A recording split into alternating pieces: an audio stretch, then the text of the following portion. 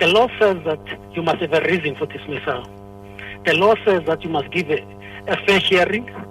The person that you intend to dismiss, the person must be able to represent, but be able to be represented.